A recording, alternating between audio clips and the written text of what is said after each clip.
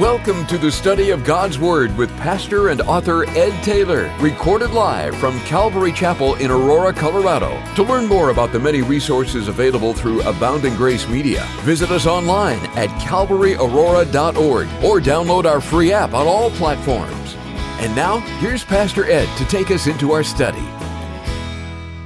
Amen. Take your Bibles. Would you open them to John chapter 10, the Gospel of John, chapter 10. In this series we're calling With, and this in particular Bible study I've entitled, The Church Needs Shepherds and Not Hirelings.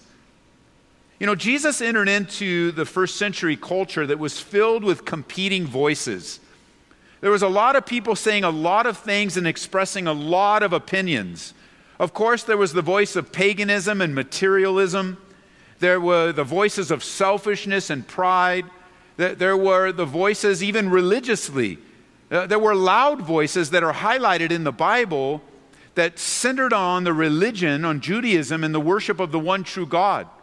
It was unfortunate because the religion of Judaism was hijacked by a group of Pharisees and Sadducees and lawyers that we have commonly referred to as the religious rulers.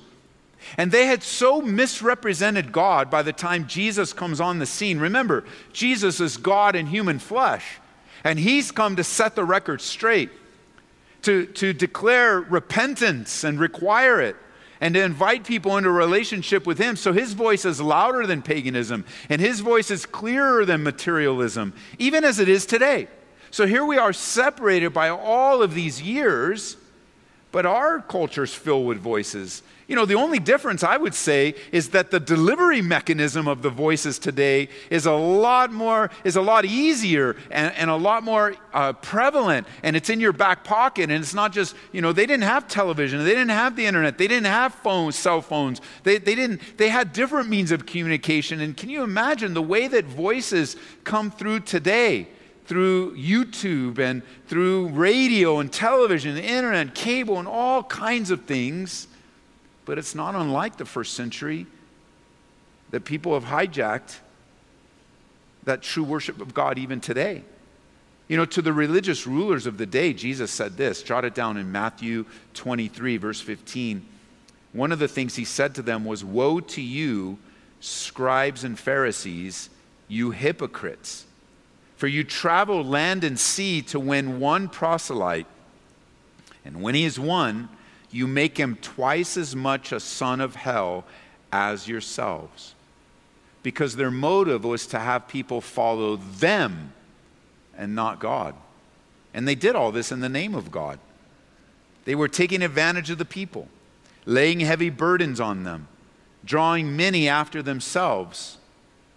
Remember back in chapter 9 of John's Gospel, it says in verse 40 that some of the Pharisees who were with him heard these words and said to him, "Are we blind also?" Chapter 10 is a part of the answer to these Pharisees asking if they're blind. He's talking to some of the religious rulers right now. And he says in verse 3, as he's talking about the shepherd of the sheep, he says, "To him the doorkeeper opens," this is John chapter 10 now, "and the sheep hear his voice, and he calls his own sheep by name and leads them out. And when he brings out his own sheep, he goes before them, and the sheep follow him, for they know his voice." So in all the competing voices of then and now, how is it that we understand the voice of God? Well, we understand the voice of God by tuning our ears to the shepherd, that we know his voice, and we hear it, and he follows us as he calls us to himself. And when he brings us out, verse 4, it says that we follow him and we stay close to him. See, not only can we recognize the voice of our shepherd, but we also know our shepherd goes before us and he leads us. I mean, if you really want to know the voice of the shepherd, you need to read the Bible. The Bible represents the voice of God. And if you want to hear the voice of the shepherd out loud, read your Bible out loud. And you will hear the very words of God right there in your room, right there where you're reading it. The voice of God trains us, the reading of the Bible trains us to understand the voice of God. Now, I know in this section of the shepherd and the sheep hear the shepherd's voice, it's many times referred to like a local church or a local pastor, where you might be listening to the radio, Grace FM, and you go, I really like this pastor's teachings more than this pastor's teachings. And then you might say, well, that makes sense because sheep hear the shepherd's voice. But that's not what Jesus is teaching here. Jesus is teaching that the shepherd has one voice, and you're either speaking with that voice or you're not speaking with that voice. But he's not talking about a local pastor. So I'm not your shepherd. Jesus Christ is your shepherd. And you want to train your ears to hear his voice, not my voice. It's not what I say that matters. It's what I say that matches to the shepherd's voice that matters. And I don't want you to follow me in that sense. I don't want to turn you into a disciple of me. I want to teach you how to hear the shepherd's voice.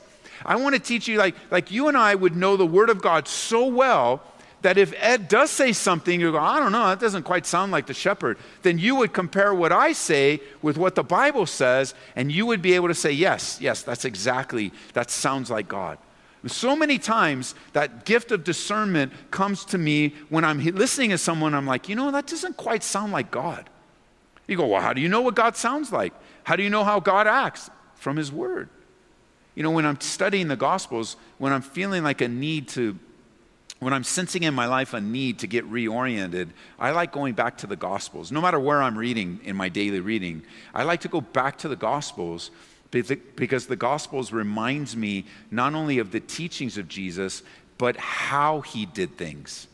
Like you can actually watch his life and how he chose to deal with this situation, how he chose to deal with that situation, how he chose not to deal with that situation, how instead of pressing in, sometimes you think always pressing in. Do you know there were times where Jesus pulled back?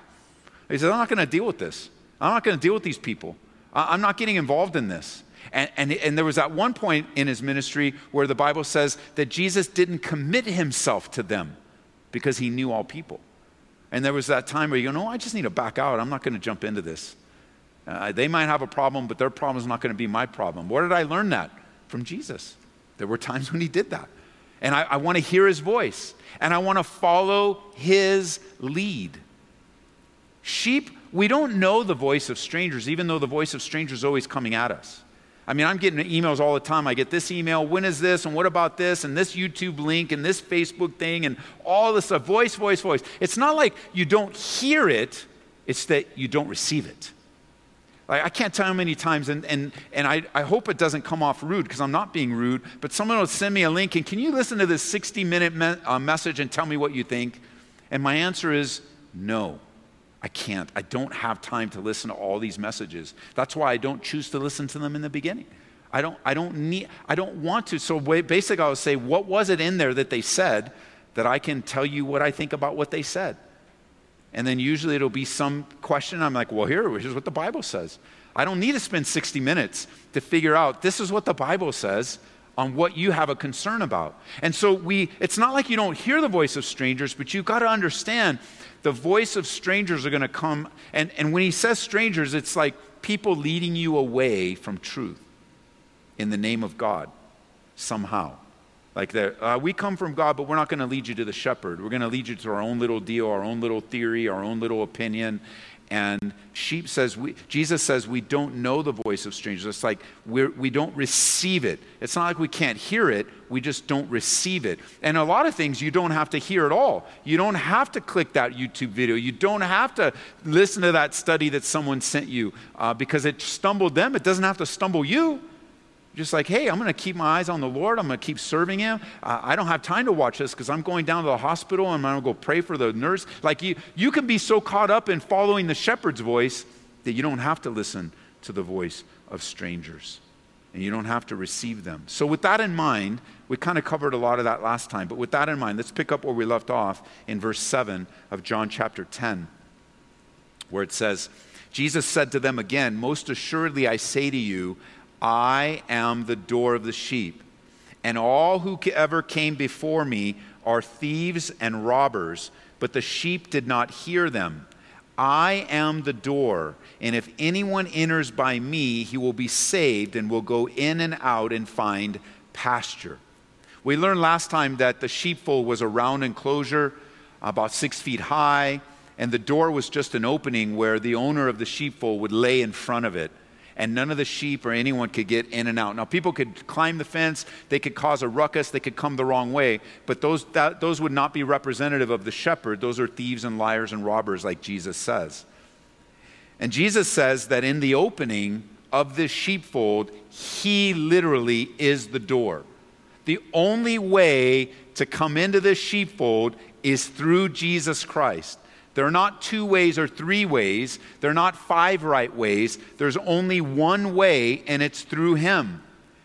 But when you think of this from the perspective of a shepherd and a sheep, like the shepherd literally being the door, it speaks of the protection and the care of the shepherd. Like with the shepherd being at the door, the shepherd taking care of my life, that means at the door he's there close enough to protect me. He's watching out for me. He's guarding me. He's defending us. So not only does he lead us and call us and take care of us and communicate with us, when we are at a time of needing rest, what does he do? He is the door. And we can sleep well at night because he's going to take care of us when we're awake. He's going to take care of us when we're asleep and resting. And then he says, of course, to some of the religious rulers, he says, everybody that came before me were a bunch of robbers. They're not the door. They say they're the door, but they're not the door. They say their religion is the way to go, but it's not the way. I'm the door. I'm the door, and everyone that came before are not doors. And there were many then and many today saying that they're the way, the truth, and the life. It's amazing. Many declaring that they're the ones, that they're Messiah. Men and women who choose to draw others after themselves. Now, they may not go so far to declare that they're the way to salvation. But let me tell you something. Over the years, we have met many, many people that have tried to come into this fellowship family and pick people off. And unfortunately, sometimes they're successful, drawing people after themselves. And why do they come to a church? Because a church is filled with genuine, sincere men and women that want to worship God.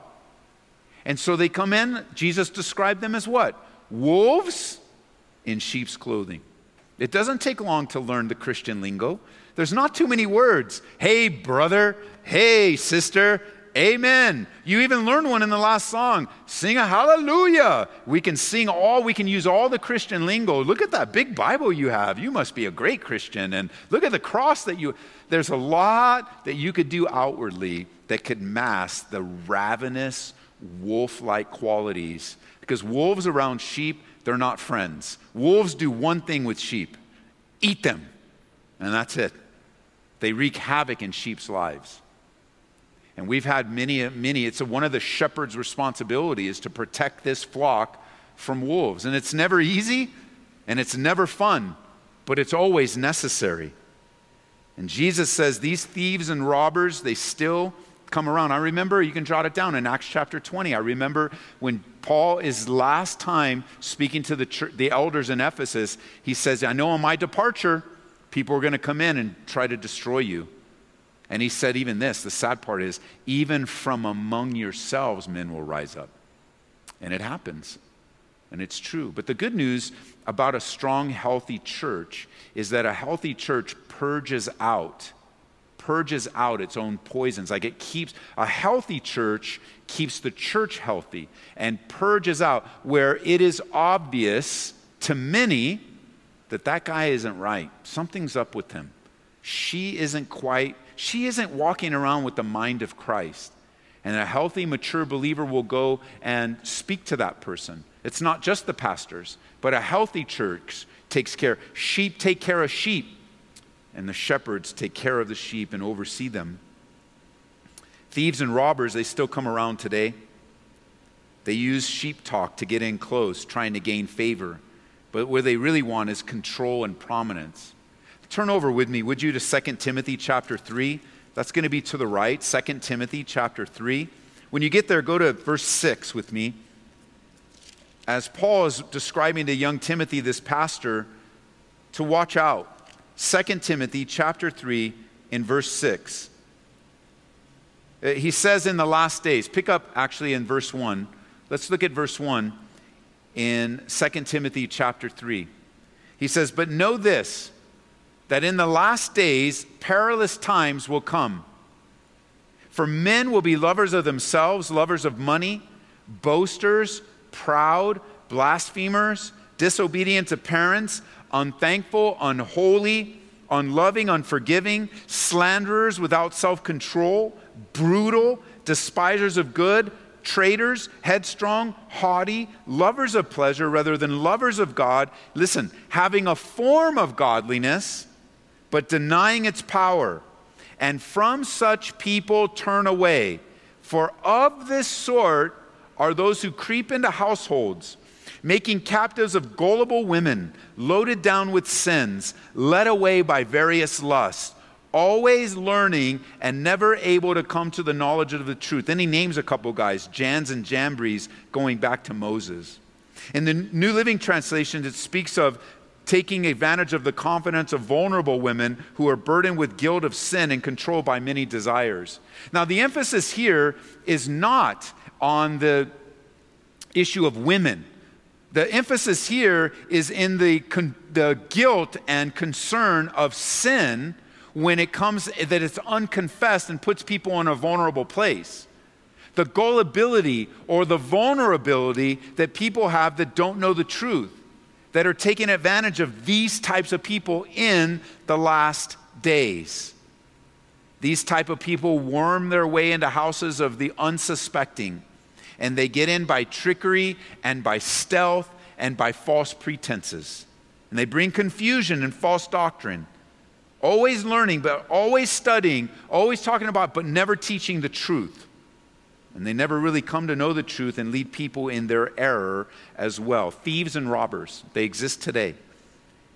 You see the contrast between a real shepherd that will point you to the ways of the Lord and not themselves. Notice in verse 10 now, he gets a little bit focused. He says, the thief does not come except to, and here are three things that the thief always does. And really there's a twofold application here. The thief is referring to anyone but the shepherd, anyone that comes in the wrong way, anyone that isn't the door.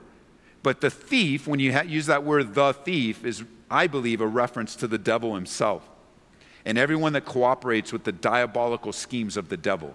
The devil only has these goals in mind.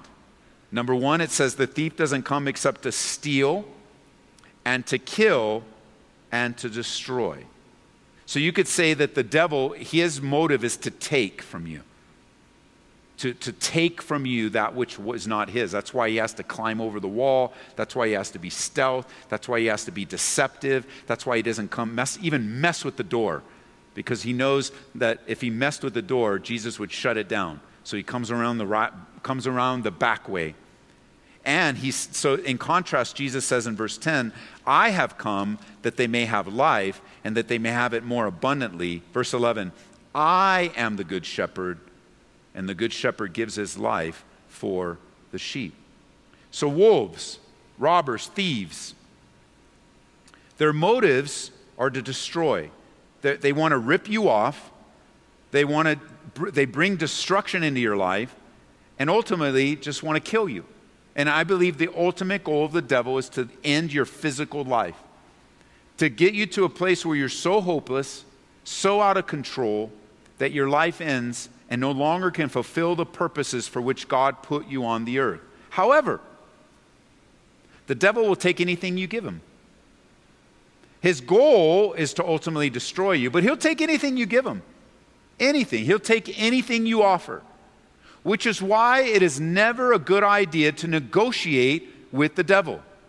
It's another way of putting it. It's never a good idea to live in any form of compromise spiritually, ever. Even in the name of freedom. Even in the name of, but I'm free in Christ. Okay, so you're free in Christ. But it still doesn't mean it's wise to play the game, to live life on the devil's terms. And I know this isn't very popular. I don't get a lot of positive email on this stance, and I don't care. I don't care, because I'm telling you from personal experience. It is never a good idea to take the first drink of alcohol. Never. Never a good idea. There isn't one instance you could tell me it would be a good idea in the culture in which we live to take the first drink. Neither is it a good idea to take the first hit of that marijuana cigarette. Never. It's never a good But Ed, it's legal and I'm free in Christ. All things are lawful for me. Yeah, and it's amazing what compromise only takes half the verse. All things are lawful for me, but not all things build me up. It's never wise to take that first bite of the brownie, and however they're delivering drugs these days. It's never a good idea to take that line of Coke. It's never a good idea. I mean, even to start to be deceptive with your parents. It's like, well, I'm going to go to a party, but I'm actually going to tell my parents I'm going to be over here. It's never a good idea. Because the devil doesn't want just a little deception in your life so you can have a little fun. He wants it all. And he will use what you give him as a toehold in your life. You know, as a believer, you start messing around down the road of sin, then what you're doing is you're kind of giving up your integrity to the devil. You're giving up your integrity to this culture. You're actually turning away from the way you were taught from the scriptures to live a life of sobriety and cleanliness. And you go, wait a minute, Ed, why do you just pick those two things? I mean, it's a lot of different. It's never a good idea to put that thing in your pocket at the store instead of paying for it. It's never a good idea to lie. It's never a good idea not to tell the truth and to hold. It's never a good idea. Because the devil didn't come just to take a little bit of your life. And the devil didn't come just to take a portion of your life. And the devil doesn't come just to take a part of your life. He wants it all. I mean, take it from someone in my own personal experience. The first drink of alcohol I ever took was after my 6th grade graduation. I'm just a kid.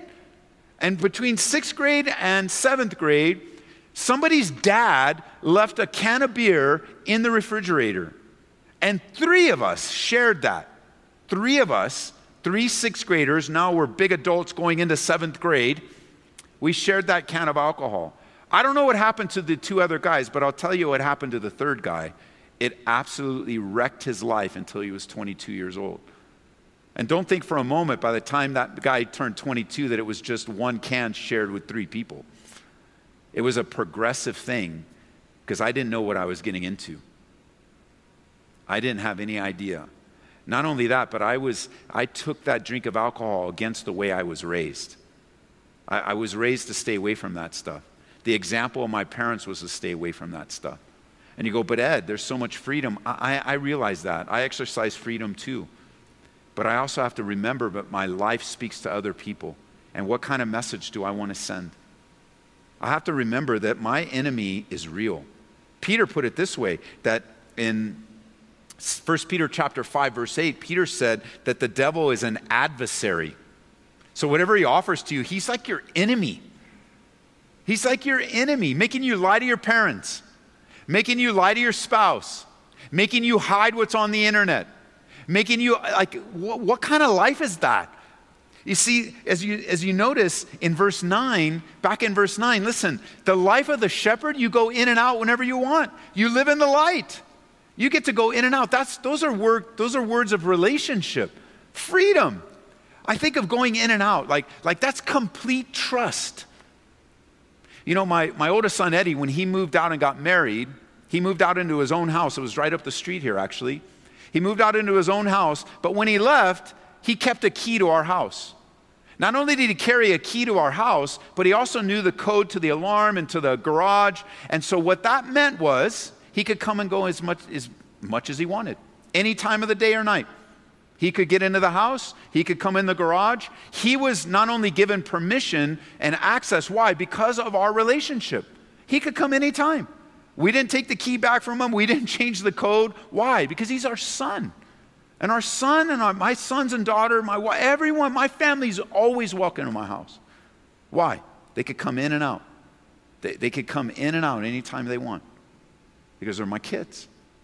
They have freedom. I would never call the cops on him. Well, actually, he was a cop, so I guess if I called the cops on him, I'd be calling him on him, and that wouldn't work. But we wouldn't call the cops on him. We wouldn't yell at him to get out of the house. He could come in and out. He didn't have to be deceptive. He didn't have to climb in a window. He didn't have to break in. He had a key. He had the codes. And that's the kind of relationship we have with the Lord, unless you start messing around with sin.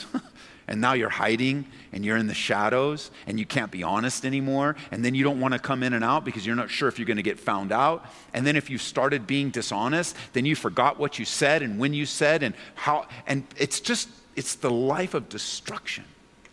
And when God offers us eternal life, it says in verse 9 that he gives us salvation. If you come through him, he'll save you. And if you come through him, you have freedom to come in and out. And then finally in verse 9, if you come to him, you'll find pasture. You'll be taken care of. You'll be protected. You'll have safety and security. And here we are as believers, safe, secure, strong, messing around with compromise and deception. For what? Think about that, would you? As he comes, he's not only an adversary, but he seeks to destroy you. That's what Peter said. He wants to devour you. That's what lions do. They devour. They take you out. They see you as lunch. Think that the next time a temptation of sin is placed before you that's so attractive, you just want to try it out. You just want to see what you've been warned against. Jesus, the Good Shepherd, gives life. He came to give and not take. He came, and that's the mark of every true believer, generosity. And I don't just mean financially, like giving tithes and offerings. That generosity is far greater than that. Like the most generous people in our community should be followers of Jesus Christ. And the reason generosity comes is because we recognize how much God has given to us. We recognize that what life has been added to us. If you were born in a Christian home, that was a gift from God. If you were saved later in life and rescued, that was a gift from God. Like, what do we have, the Bible says, that wasn't given to us by God? And because of our appreciation, we don't hoard things, we're generous. We're generous with our time, we're generous with our talents, we're generous with our money. And anyone that has been generous can give you the testimony that you'll never be able to outgive God. You'll never even touch, you'll never even get to the edge of the kind of generosity that God gives to the person that's generous. Like the generous life is a free life where you're thinking of others more than yourself. Jesus came to give and not take, and that's the mark of his church. It says in verse 11 that he's the good shepherd, and the good shepherd gives his life for the sheep. The true servant of Jesus will give rather than take. He'll minister to rather than being ministered to. He's more interested in the welfare of the flock of God than in his own welfare and status. And then he adds another person now in verse 12. He adds a phrase here that we don't use too much in our everyday life. I mean, I didn't even know this was a word until I read the Bible. So notice verse 12. But he who is a hireling and not the shepherd. So you can just circle that word hireling. It has the intent of that word hire. It's someone that's paid to do a job. And they're not the owner. They're paid to do a job. And in some, I looked it up actually during first service. And I wanted to look a little bit deeper on that word. I looked it up, and it actually even also refers to a mercenary that's just paid to do something and then they're done. They're just paid to do something, and mercenary would be a hired fighter for war. And they're just paid to do that. I'm for hire. I'm a soldier for hire. And that's they don't have any vested interest in the people. They're just there for the money. Okay, so that's hireling. So notice it says, he who is a hireling and not the shepherd, one who does not own the sheep. So a person who owns the sheep has a deeper desire for the sheep than someone that doesn't, he's saying. Sees the wolf coming and leaves the sheep and flees. And the wolf catches the sheep and scatters them. And then verse 13 is, I love the simplicity of the Bible. I know the Bible has some things that are hard to understand, but most things are pretty easy to understand. And verse 13 is a pretty easy statement. It's one of those statements that go, oh, really? Listen, verse 13, Jesus says, the hireling flees because he's a hireling. It's like, that's what hirelings do. Hirelings run away and doesn't care about the sheep. That's a hireling runs away, leaves the flock vulnerable, and doesn't care. You go, Ed, how can you say that? How do you know that? Because they ran away. They were there to be, even they were paid to take care of, And the money wasn't a big enough motive, because only love will lead a person to lay down their life, not money. Money is a poor motivator, and money is a very temporary motivator. Love is the highest level of motive that you and I could ever have in serving God. Love will cause you to do things that you would never do otherwise. I think of the love of a mother, of a newborn baby. I think of in the Bible where love would cause Jacob to work for years and years and years, and they just seemed like days. Love is a great motivator. So much so, notice in John chapter 15, in verse 13, it says, "Greater love has no one than this, than to lay down one's life for his friends." So it's not just a shepherd, not just a pastor, not just in conflict with a hireling. Greater love is reflected in laying down your life. And of course, you're listening to me right now. Very few of us have ever been asked to lay down our physical life on behalf of someone else. But day by day, there's that laying down of our life personally.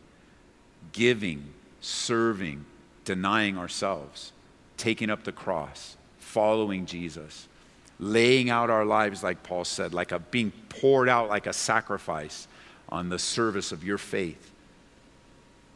Jesus is a good shepherd. He's not a hireling. And there's a big difference between a shepherd and a hireling. The shepherd loves the sheep. The hireling loves himself. The hireling lacks commitment and concern. At the slightest sign of danger or difficulty, the hireling looks out for himself and ultimately chooses to save himself, leaving the flock vulnerable. Ultimately choosing to watch out for himself, to choose the path that's easier for himself, not concerned with the flock. But Jesus, the good shepherd, he's not only concerned for the flock, but will go down first. And I was thinking about this crisis because we've adopted some language. I mean, we've had it around this church for a while, but the crisis has brought it to a forefront. And it's like, we're going to succeed together or we're going to go down together. Like, we're in this together. There's no doubt about it. We are in this together as the body of Christ. We're experiencing it differently. We're feeling it differently, but we're in this together. And so we would talk about, hey, we're going to succeed together or we're going to go down together. And that sounds noble and that sounds encouraging, but Jesus takes it one step further. Jesus would say this. He would say this, no, we don't go down together. I go down first.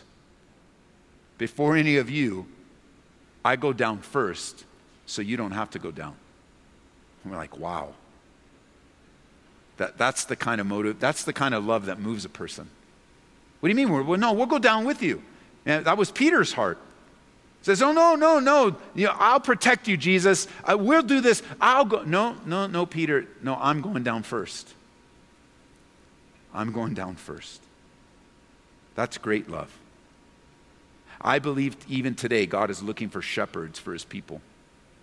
He's looking for men and women with shepherd pastors' hearts that he places in leadership to love and protect the flock, to love and protect his church. God is not looking for hirelings. As a matter of fact, you don't need to look very hard for hirelings.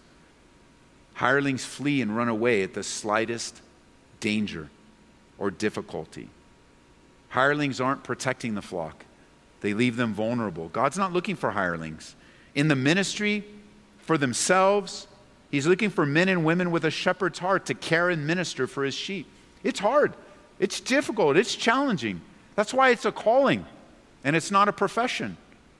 That's why we're not professionals. We're just under shepherds that had this call of God placed upon our lives and our families' lives. And I used to tell my kids the same thing. I said, this calling is for us. I know that you're going to find your own personal calling as you grow up. But for our family, this is what God wants our family to do. And I know you didn't get to choose what family you were born in, but God chose what family you were born in. And he knew. He knew what he wanted to do with your life. He knew the path that he wanted to take you. He knew where he wanted to lead you. And as he develops that calling in your life or where he's going to place you, he's going to do so under the context of the calling of your family. And you're in the family you're in by the will of God. You're in the family you're in by the will of God. I believe God is looking for men and women not interested in positions, but interested in people. I think he's looking for people that aren't losing sleep over titles, but over the terrible effects of sin. And unfortunately, there are just a lot of hirelings in churches today. You know, part of the interview process that I have when someone comes on and begins to take up the tithes and offerings to help support their family, one of the questions I ask is, hey, let's talk about a pastor's heart. What's a pastor's heart? And if somebody coming on as a pastor, that's a pretty predictable question, but someone that's just going to answer the phones, they're like, what do you mean, pastor's heart? What pastor's heart? I'm just going to answer the phones. Yeah, you're going to answer the phones. Yeah, exactly. You're going to answer the phones. So tell me about a pastor's heart. And so I'm going to give you the answer ahead of time. If you ever happen to be in an interview, I'm going to give you the answer I'm looking for. I'm looking for the word care. Because however you describe a pastor, however you describe a pastor's heart, you have to care. Not for yourself, but for others. And so care is the key word. And so it's, answering the phone in a church is different than answering a phone at a dentist office. It's different. And now you need a pastor, as a believer, you want to have a pastor's heart in the dentist office. But when people are calling the dentist office, they're saying, oh, I have cavities. Oh, I broke a tooth. Oh, I don't like dentist appointments. Oh, actually, that's just me when I call. But it's a different type of call. When people call here, hey, my life is a wreck. My wife just left me. I'm in jail. I don't know what to do. I want to give my life to the Lord. And if you don't care, oh, wait a minute, let me just put you into voicemail. Like, go do that at a doctor's office. If we're just going to use voicemail, we don't need a person to do it. No, we want a person there that has a sensitivity to the Holy Spirit. When you're changing a light bulb, you need to be sensitive enough when you're changing a light bulb and somebody's knocking on the door, desperate to talk to somebody and be prayed for. Like, you have to care. If you don't care, you could be the best person putting in light bulbs, but you don't belong in the church. I'd rather change the light bulbs myself than to be surrounded with people that don't care. Because God has laid out, Jesus says this, if you're a hireling, you're not going to care. You're going to run away when things get hard. Jesus says no. Verse 14, I'm the good shepherd, and I know my sheep, and I'm known by my own. We know that he cares. And as the Father knows me, verse 15, even so I know the Father, and I lay down my life for the sheep. How many times does Jesus need to say what a shepherd does? I lay down my life for the sheep. There is cost, there is sacrifice. Jesus taught us in Luke's gospel about counting the cost. There is a cost involved serving the Lord. Period. And there's a temptation to run away when things get hard. That could be a whole different Bible study from this section. There's always the temptation to care for myself more than others. And I, even as a pastor, having done this for many years, that temptation is always before me. It's always knocking on the door. My comfort and ease compared to the calling of God upon my life. Because it's not easy for anyone that enlists to serve the Lord in any area of life. And unfortunately, there are lots of hirelings in the church. It's not for me to understand their motives, but I can say that it grieves me to see people in leadership so easily give up. To see some who don't care about the flock, who use the church, to see others who use the church for their own benefit, to build up their own ego. To see many others take advantage of people and draw people after themselves. To see others not speak about sin or warn against false teaching, because a shepherd warns and protects and serves and cares. So much so, notice what Jesus says as we close in verse 16. And other sheep I have, which are not of this fold, them also I must bring, and they will hear my voice, and there will be one flock and one shepherd. Now, we looked at this last time, but if you don't know already, circle the phrase other sheep, and right next to it, Gentiles. Jesus is looking at the religious rulers and saying, you know what? God's will has, and he could even say this, my will has always been that you're a light to the world. That it was God's intention to use the Israelites, the Jewish people, to be a light to all the nations around her. The Old Testament predicted that other nations would come to the light that Israel would show, but they had failed to become this light. Instead, they became exclusive. not caring about the lost. But the heart of Jesus is, wait a minute, there are other sheep. And my question to you today is, do you see the other sheep? Do you see other sheep? Do you see the lost and the broken? It's tough to see through sin and depravity at times and difficulty. But can you see the Lord working and drawing people to himself? Can you see God working in your family with the gospel flowing through your life? Do you care about others? Do you care about the lost? Think about this crisis for a second. Please think about it. This corona, COVID, all of this that we've been in. Are you more concerned about not meeting in a building, shaking your fist at the government, than the lost? Consider that. Because God will let us meet in a building again. And we don't need to shake our fist at the government. The church will always thrive. It doesn't matter what. A trip to China would show you that the underground church, as hard as it is thriving. A trip to South Korea would show you that right under the shadow of North Korea, I don't know if you guys knew this, but South Korea are sending missionaries to the United States of America. At least they were before travel was shut down. Like if the issues of your life don't involve the lost, then what's the point? Jesus says, there's a whole other fold that I'm going to bring in. Remember, there are three groups on the earth today: Jews, Gentiles, and the church. Our new identity is in Christ. Like, we're not identified by what country we came from or what. Our first identity is citizens of heaven. We're in Christ. We are in the church. Then we have citizen of our country, where we were born, our city, and that such. But our identity is in Christ. And if you don't see the other sheep,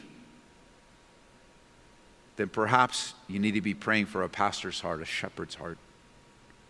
It's not a prayer that you would be a pastor. I'm not encouraging that. God will do that work in you. I'm not even asking you to pray that you'd pastor a church or be on some function of pastoral ministry. I'm asking you that you would pray for the heart of a pastor, that the sheep would have the shepherd's heart. Because that's what happens. When you hear the voice, remember, everyone that's perfectly trained will what? Be like his master. So if you're hearing the shepherd's voice, then you're going to get the shepherd's heart. And when you have the shepherd's heart, you're going to care about the lost. You're actually going to care. You're going to have greater love, because there's no greater love than to lay down your life. You're going to go down first. You're not going to go down necessarily together. You're going to go first. So you're going to be up front. You're going to protect the flock. And you're going to be in a place where, you know what? You're right. The church, our church, that church, this church, we need more pastors and shepherds, not hirelings. We don't want to run away at the first hint of difficulty. Let me share this last verse with you, and then I want to invite some of you into a relationship. Would you turn over to Hebrews chapter 10? Some of you, you're going to be in a relationship with Jesus Christ in just a few moments. But I've been meditating on this verse lately. We've already studied it in our study in Hebrews, but would you go to Hebrews chapter 10? It's just been ministering to my heart recently as I've been asking the Lord, I've been having things on my mind. My prayer life, I've just been like, anyway, I've been praying a lot, and the Lord gave me this answer. And he gave me in Hebrews chapter 10, verse 36. And I think it's an answer for some of you that have also been asking. He says, you have need of endurance. That hupomone is the Greek. That ability to stand up under the weight. You want to run away. You want to go in another direction. You want to quit. And God says, no. What you have need of is endurance. Why? Number 2, so that you can do the will of God. Isn't that what your heart is anyway? I just want to do the will of God. How can I do the will of God? Endurance. Where does endurance come from? It doesn't come from biting your tongue and working out and getting strong. Endurance is an inward work of the Holy Spirit. You have need of endurance. Why? So that you can do the will of God. And then notice number 3, so that you can receive the promise. And that's what chapter 11, this hall of faith, is all these men and women living by faith never received the promise on earth. They're enjoying it now, but they never got it on earth. They kept living for that city whose builder and maker is God. They had the eternal perspective. They had the heart of Jesus. even before Messiah came on the scene.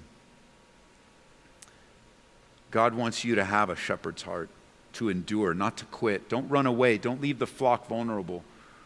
Maybe this is a word to someone that's contemplating divorce. Don't leave the flock vulnerable. Work, get out. Humble yourself before the mighty hand of God, and He will lift you up. Maybe today you've never received Jesus Christ as your Savior. I'm going to invite the worship team to come back up as we have a final song, but I want to invite you that have never surrendered your life to the shepherd, you never considered yourself a sheep, today to do just that you'll repent of your sins and you'll surrender your life to Jesus Christ. So today, if that's you, I want you to pray with me, because the Bible says that if you confess with your mouth the Lord Jesus, you confess Him and say, Jesus Christ, you're the Lord of my life, and you believe in your heart that God raised Him from the dead, you will be saved. Imagine that. Jesus Christ rose again from the dead. That's what marks Him different than any other religious ruler ever that came or ever will come. This is significant, doesn't even seem like a big enough word to use. This is so significant that Jesus Christ, He taught, He died, and then He rose again. He's alive right now. The power of His resurrection. He was seen by people after He rose again from the dead. People saw Him. His closest friends, out of the 11, there were 12 that were with Him, one left, so there's 11 after that. Out of the 11, 10 of them died what's known as a martyr's death. One they tried to kill, and he ended up not dying by a martyr's death, but they all died. And can you imagine if the resurrection of Jesus was fake and it wasn't real, that at least one of them would have said, oh, never mind, my life is more valuable to me, and it's not real. We made it up, we hid the body, it's not true. But they didn't. As a matter of fact, one of those witnesses, one of those guys, an eyewitness, was also a hand witness, because he was able to put his hand in the wound. Jesus gave him the opportunity to touch the wounds from the crucifixion. Man, the love of God drawing you into a relationship with Him. So pray with me. You could talk directly to God. You ready? You could say, God, I admit that I've sinned against you, and I ask you to forgive me of my sins. I believe that Jesus is my Lord, and I want to follow Him all the days of my life. I believe that Jesus lived and died and rose again. And I'm turning my life away from my sinful past and deciding to follow Him from this day forward. If you prayed that, I know it's simple enough, but it's really not simple. Because the prayer doesn't save you. Only God saves. And that's not simple. How God changes a person from the inside out is a mystery. But He does, time and time again. Even that punk kid that took his first drink of alcohol as a 12-year-old, he can reach, by the time he's 22, an alcoholic and a drug abuser and a wife abuser. And on we could go. God could even reach a guy like that. Change his life completely around. He's still doing that. You don't have to be as bad as me or the next guy. You could just be one of those men or women that think you're good but really never live for God. What a miserable life. To know about God and not live for Him. It's misery. You're playing into the devil. It's like, well, I was raised in it, but I'm going to do my own thing. God gives you the freedom, but I'm going to tell you right now, your own thing is going to wreck you. And we'll be here when you're ready to get right, when you're ready to come home, when you're ready to ask for help. Somebody with a pastor's heart will answer the phone here. One of the pastors will reach out to you that has we'll be here, but why go that way? I don't understand. Just take my word for it. It'll wreck you. Sin will destroy you. It's not just my opinion, it's the Bible says so. If you responded to the gospel, we would normally invite you up and have you pick up one of these packets, but we can't do that right now. So I'm going to invite you to go to our website instead, calvaryco.church. Calvary.co stands for Colorado.church. Down at the bottom, if you scroll down, it's all our how to know God info, and this is available to print out and to use, so please take advantage of it. get it and print it out. And there's also a thing to let us know. Maybe you're watching it, there's a thing that says you can raise your hand. Click that. Let us connect with you. Let us reach out to you and print it out. Let us help you walk through. And there's a lot of things you can do here, classes and stuff that we can help you follow God. You can also text us. You can text us 24 hours a day, 7 days a week. You can text us your prayer requests. You could text us your fact that you're following God. You can use this number. You ready? 720-336-0897. Don't be discouraged if you don't get an answer right away. Every single one is seen. Every single one is prayed over. And every single one is passed on to our prayer team. So you don't worry about the timing of it all.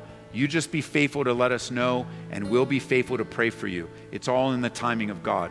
And we learn in Daniel, when you pray, immediately it goes right into the presence of God. Even if the answer comes later, immediately your prayer is before the presence of God. We pray that you've been encouraged by this Bible study delivered live from the sanctuary of Calvary, Aurora. For prayer or a copy of this study, call us at 877-30-GRACE. That's 877-304-7223. Or visit us online at calvaryaurora.org. Be blessed as you worship Jesus this week.